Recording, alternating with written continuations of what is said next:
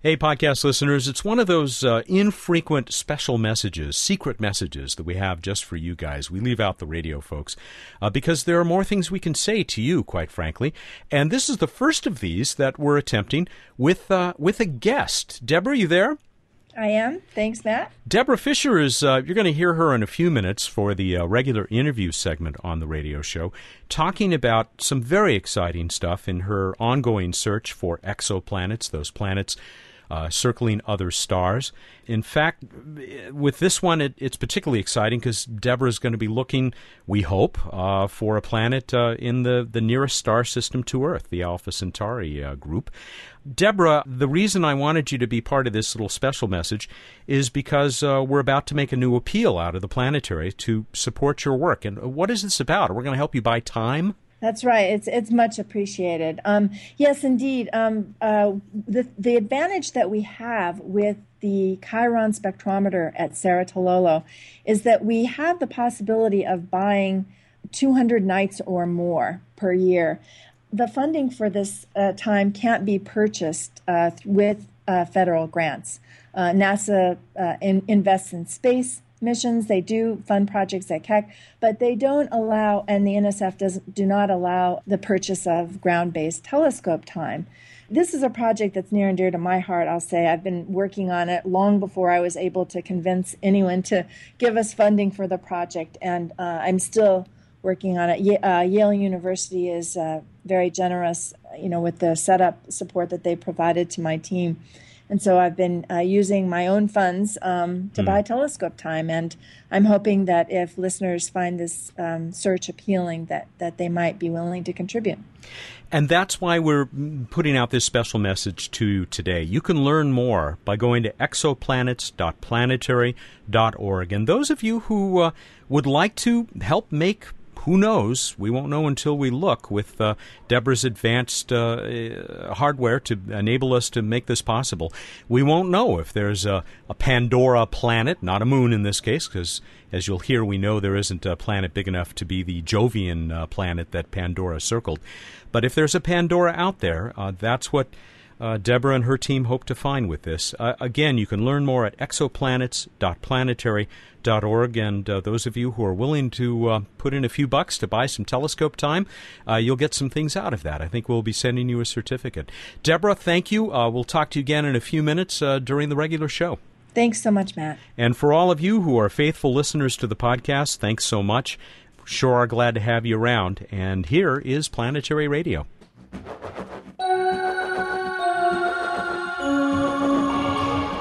Searching for Pandora with Deborah Fisher, this week on Planetary Radio.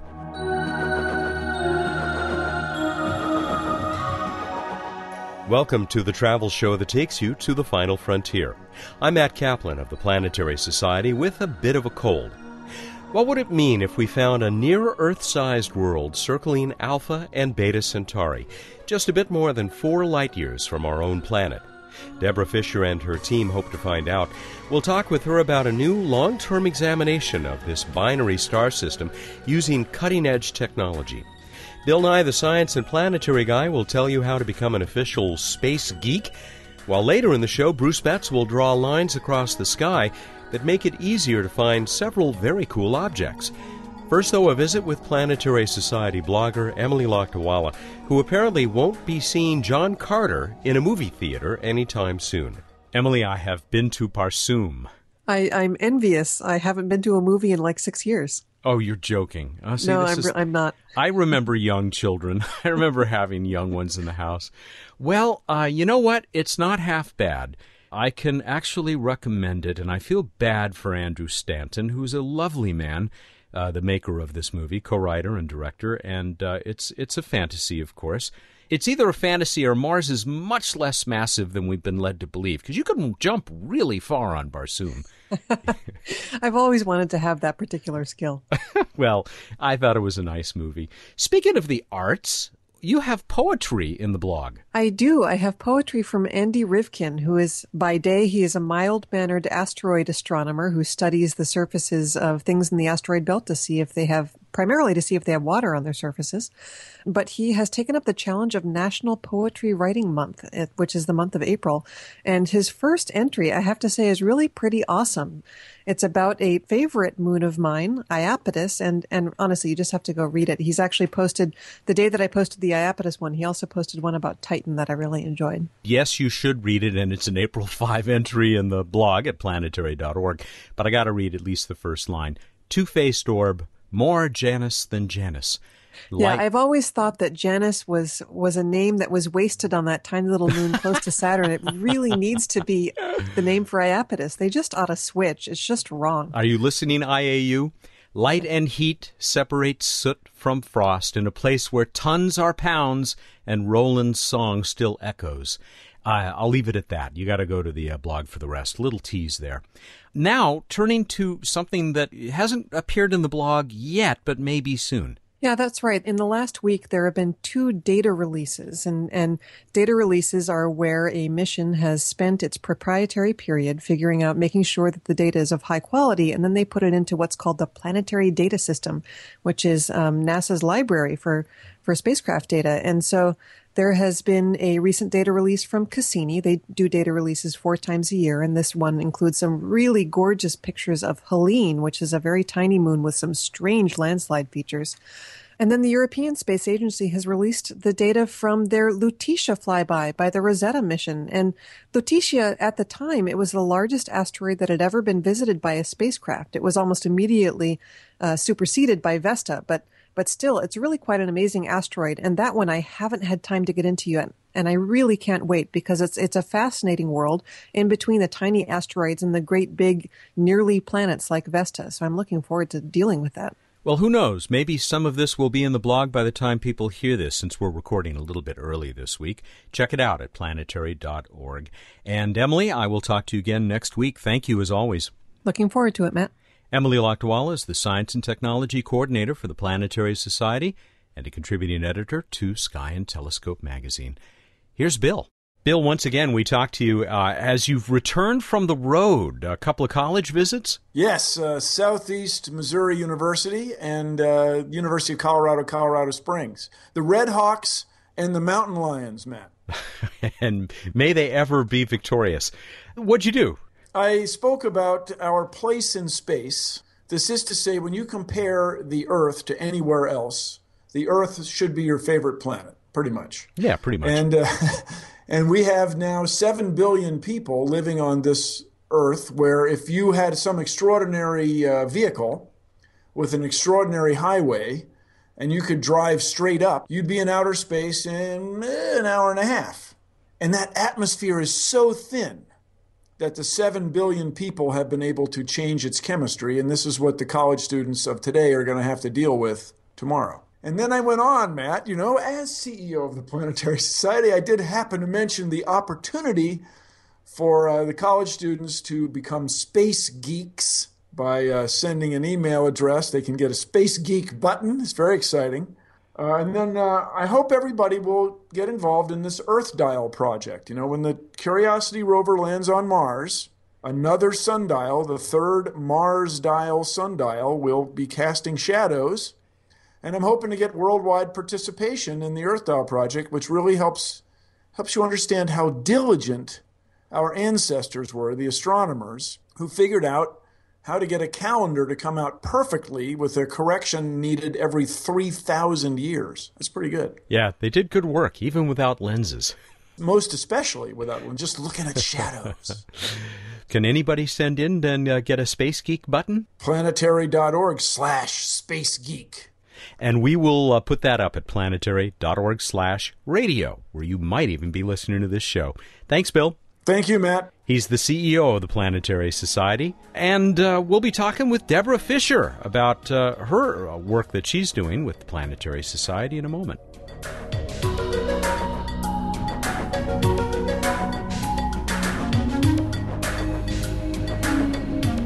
I've said it before. When I was a kid, the textbook said we'd probably never detect a planet across the interstellar gulf. Now we've detected hundreds and hundreds, and our instruments become ever more sensitive. Yale University astronomer Deborah Fisher has devoted her professional life to this search, and now she hopes to look to our next-door neighbors with an unprecedented level of precision. When we talked a few days ago, she had recently returned from Chile, where she and her team are preparing a telescope that will stare long and hard at the star system where James Cameron put his magical moon of Pandora for the movie Avatar. Deborah, always a pleasure to talk to you, and I'm glad that we can check in and see how the search for planets is going. Hi, Matt. Thanks so much for having me. Not surprisingly, I think a lot of people, including myself, are going to find this latest project especially exciting because we're all thinking of very tall, blue-skinned people living on, well, of course, it was a Jovian moon out there at Alpha Centauri in the movie Avatar.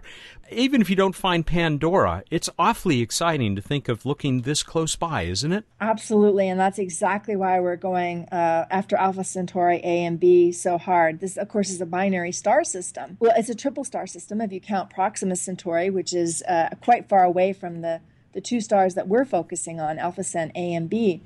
But they're our nearest neighbors. They're just 4 light years away. So if we phone them, then the pause that you hear on the satellite phone lasts for 4 years. But that's closer than any other star that we're studying. Yeah, it certainly beats hundreds or thousands. Exactly. Why is this search now being undertaken now? I mean, it seems like people would have been looking at Alpha Centauri for as long as we've been able to detect exoplanets, or is it just that we weren't sensitive enough to find what might be there? Absolutely. Alpha Cent is a prime system to look at. And the one key is that you have to be in the southern hemisphere. That's where the stars are visible. They're quite close to the South Pole, in fact.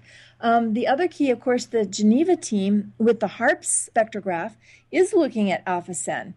But they're also looking at thousands of other stars. Our feeling is that what we're doing is an extremely high cadence observing strategy, meaning that we have 200 nights of telescope time per year. We're going to devote a significant fraction of time each of those nights to the Alpha Cent system. And so just by the sheer number of observations that we can collect, we think we'll be quite competitive. There's another facility in New Zealand where astronomers have been looking at Alpha Cent, and also in Australia. But it's the same situation that we're trying to do something extraordinary. Unlike the wonderful movie Avatar, where Pandora orbited a Jovian moon, we know that Jovian planet doesn't exist. So we've looked long enough and hard enough that we can rule out several large planets. And that could be good news or bad news, depending on how you see it. I think it's good news. It means that the habitable zone around both Alpha Cent A and B are wide open for rocky planets. So if Pandora's out there, it's going to be on its own. It's on its own, right. And to follow up, you asked, why is it possible now?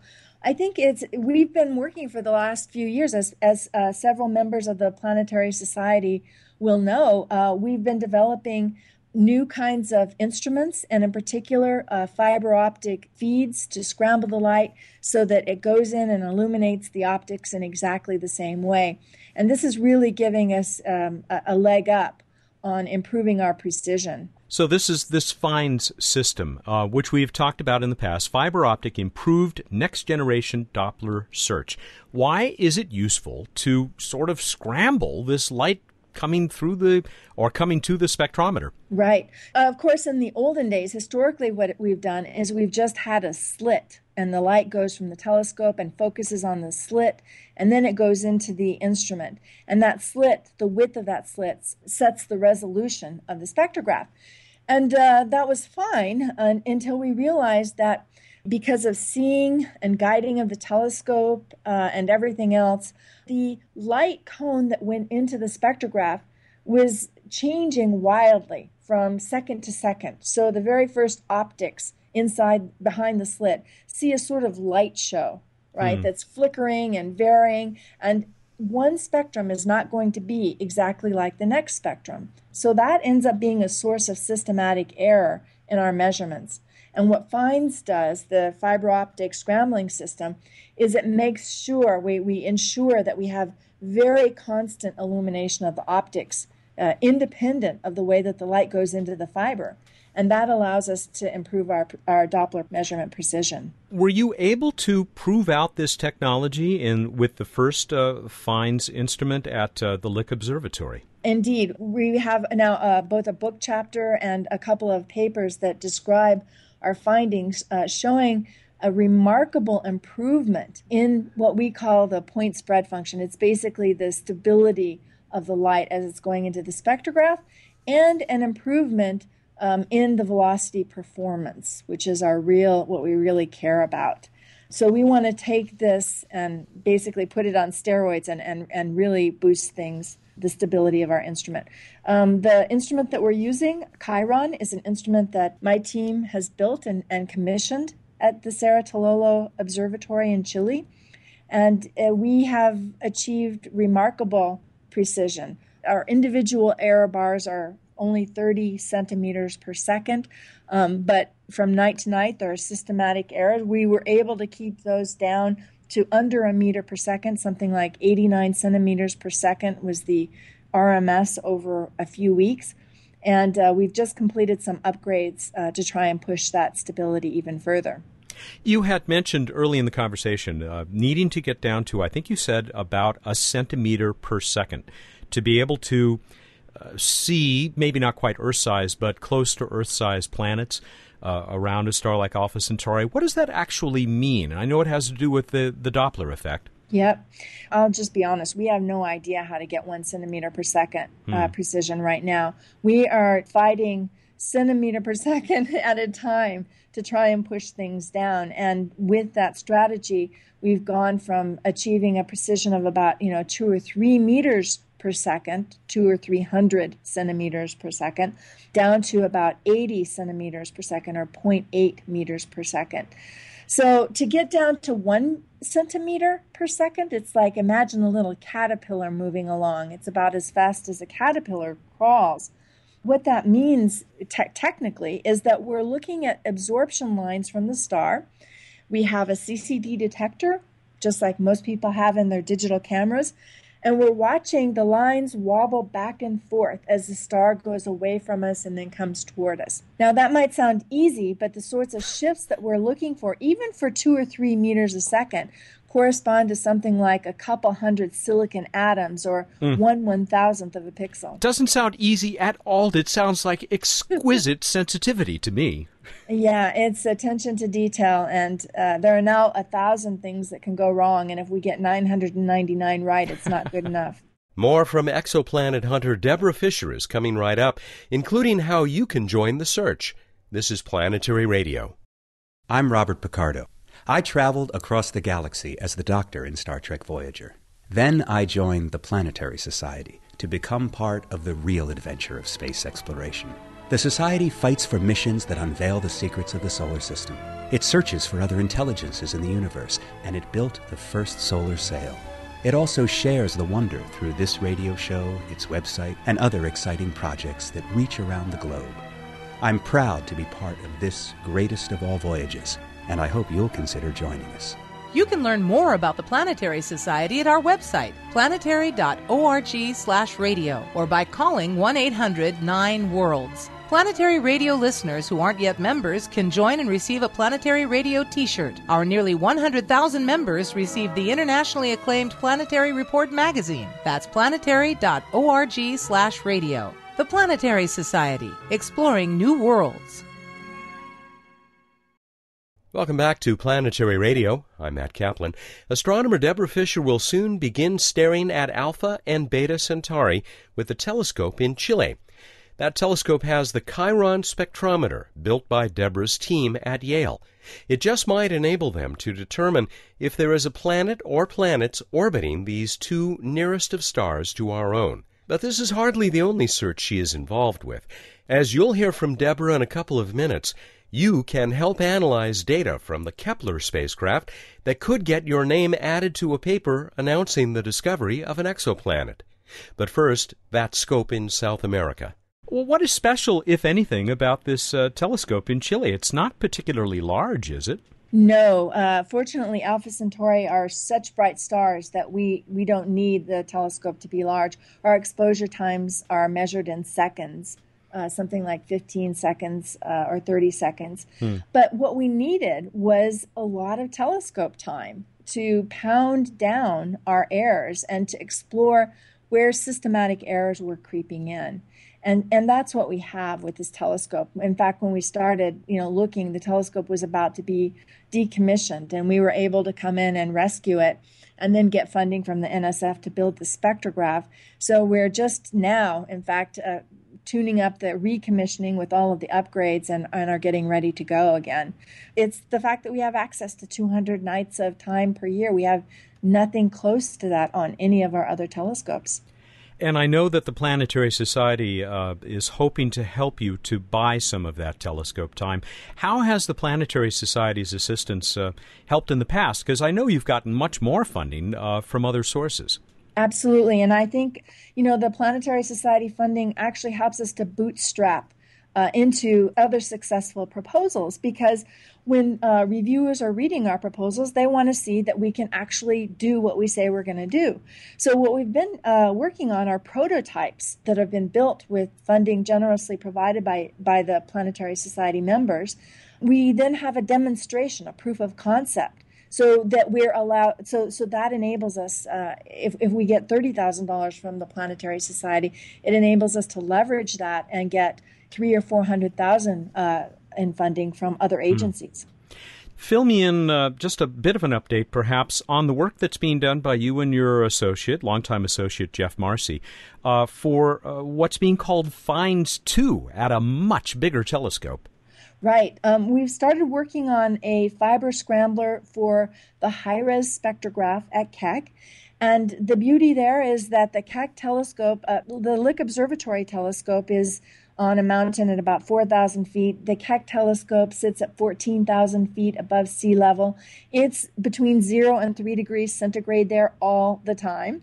So it's a more stable instrument. It's a more modern instrument. And we're right now in the lab working on a prototype fiber scrambler for high-res, and we're very excited. We think that we're going to see some remarkable improvements there.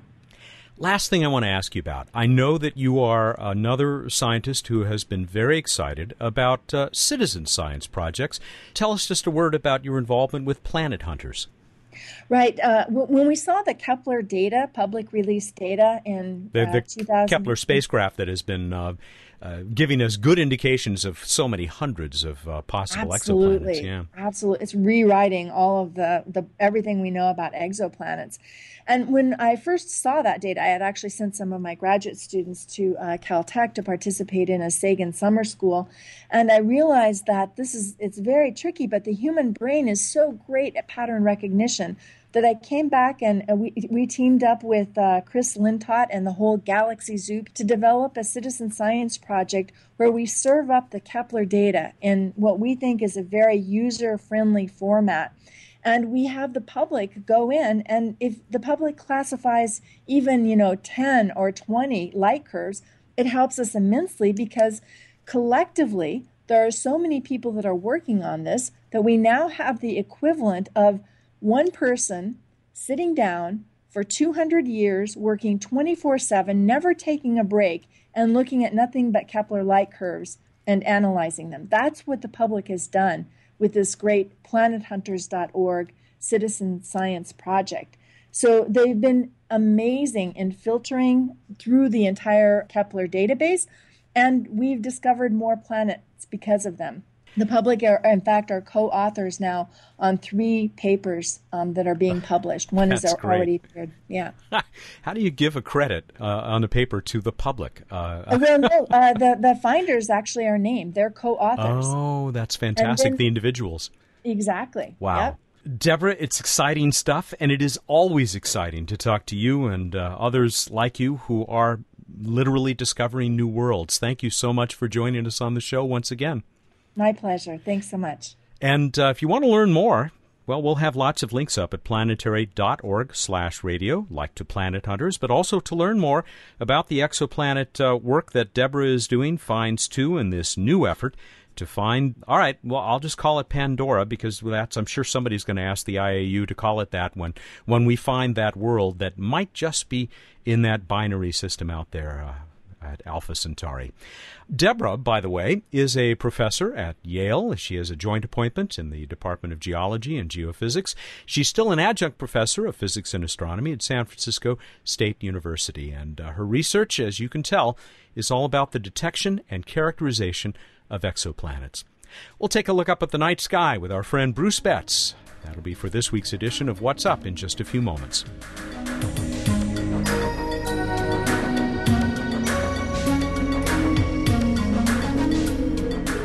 Time to close out, as we always do, with Bruce Betts, the Director of Projects for the Planetary Society. This is What's Up. We're doing this a little bit early because I'm looking forward to a weekend off. And hopefully there'll be clear skies where I'm going so I can enjoy what you're about to tell us. Is it on this planet? Yeah. But speaking of other planets, and in fact, I've got a new game for you. Mm-hmm. So we're going to play Connect the Dots in the night sky. So in the early evening, look to the south and find Orion. And Orion's belt, those bright 3 stars right next to each other. Many people have learned to find. As always, if you go one direction, if you go off to the left, roughly you'll point towards the brightest star in the sky, Sirius. If you go off to the right on that line of Orion's belt, and point kind of above the line, you'll come to a sort of reddish star called Aldebaran, the brightest star in Taurus. But what's different and spiffy keen is you will come to Venus. So you got a line connecting the brightest star in the sky with the brightest star-like object in the sky. How cool is that? That is pretty cool. Thank you. Now, it's not an exact line, just for those sticklers out there. We'll mention one other thing, which is Venus is hanging out near stars that are, of course, always nearly on that line, which is near Venus, below Venus, the Pleiades star clusters, a little cluster of faint stars all together. Subaru. We also, of course, still have Mars looking pretty bright and reddish. Mars over in the east in the early evening sky. Oh, yes, you mean Barsoom. Yeah, that's what I meant. Place with the big scary creatures and stuff. The green ones, they're kind of sweet, actually, when you get to know them. Okay. Isn't that so often the way? Saturn coming up in the east around sunset because Saturn is at opposition on April 15th. Technically best time to be looking at Saturn because it's closest in its orbit, although percentage-wise it's not a huge difference, but it's something. So check out Saturn in the east or right overhead around the middle of the night. We also have peaking on April 21st and 22nd, the Lyrids meteor shower. This is kind of an average shower, usually producing about 20 meteors per hour at a dark site. The good news this year is it's happening close to new moon. As with most showers, better after midnight. This week in space history was the first flight of a human in orbit. Who was that, Matt? Barsoom? No, it wasn't anybody from Barsoom because they have a better way of doing this, but the Tharns do anyway. Our hero, Yuri Gagarin, and Yuri's night, of course, is this very week. Are those two correlated? Also, 20 years after Gagarin's launch in 1961 was the first launch to space of the space shuttle, in this case, the Space Shuttle Columbia. We move on now to Random Space Fact. Ammonia. Alien crawling away from his crashed flying saucer on an Earth desert, and he's saying, ammonia. Yeah. So anyway, in the Saturn system, Titan has about 96% of the total mass of the moons in the Saturn system. Wow. Really, really dominates the mass, despite having cool, fun moons like Iapetus and Mimas. Titan is by far the big, massive beast. Speaking of massive moons, because we've had so much great stuff up in the sky, let's hurry on through the contest and talk about other moons. All right. We asked you, what is the 5th most massive moon of Jupiter? How'd we do? Our winner, I think he's a past winner, I didn't really thoroughly check, is Karol Nowak, or Nowak. He's from Lublin, Poland. He said it's Himalaya, or Himalaya, a moon of Jupiter. But you fooled a number of people because you did say fifth. Yeah, you knew it.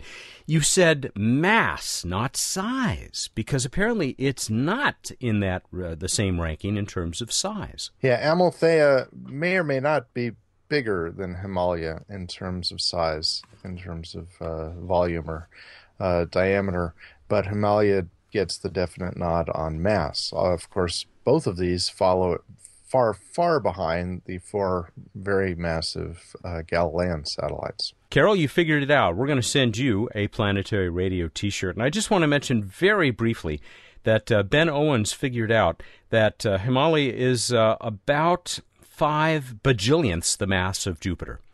5.03 times 10 to the minus 9th. I was unfamiliar with the bajillionth unit. What kind of education did you get there at Stanford and Caltech? God. All right, next time. I don't know. For next time, what is the source of the Lyrids meteor shower, the one I was just talking about, peaking coming up here? What is its source? Go to planetary.org/radio, find out how to enter. And let me see, I think we'll give you until Monday, April 16 at 2 p.m. Pacific time to get us that answer. All right, everybody, go out there, look up in the night sky, and think about Matt's happy birthday. Happy birthday, Matt. Oh, you remembered. Thank you so much. And that's why I'm off to celebrate a little bit.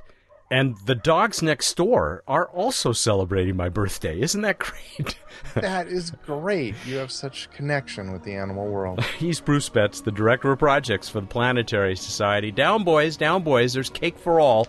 He joins us every week here for What's Up. Planetary Radio is produced by the Planetary Society in Pasadena, California, and made possible by a grant from the Kenneth T. and Eileen L. Norris Foundation and by the members of the Planetary Society. Clear skies and sinuses.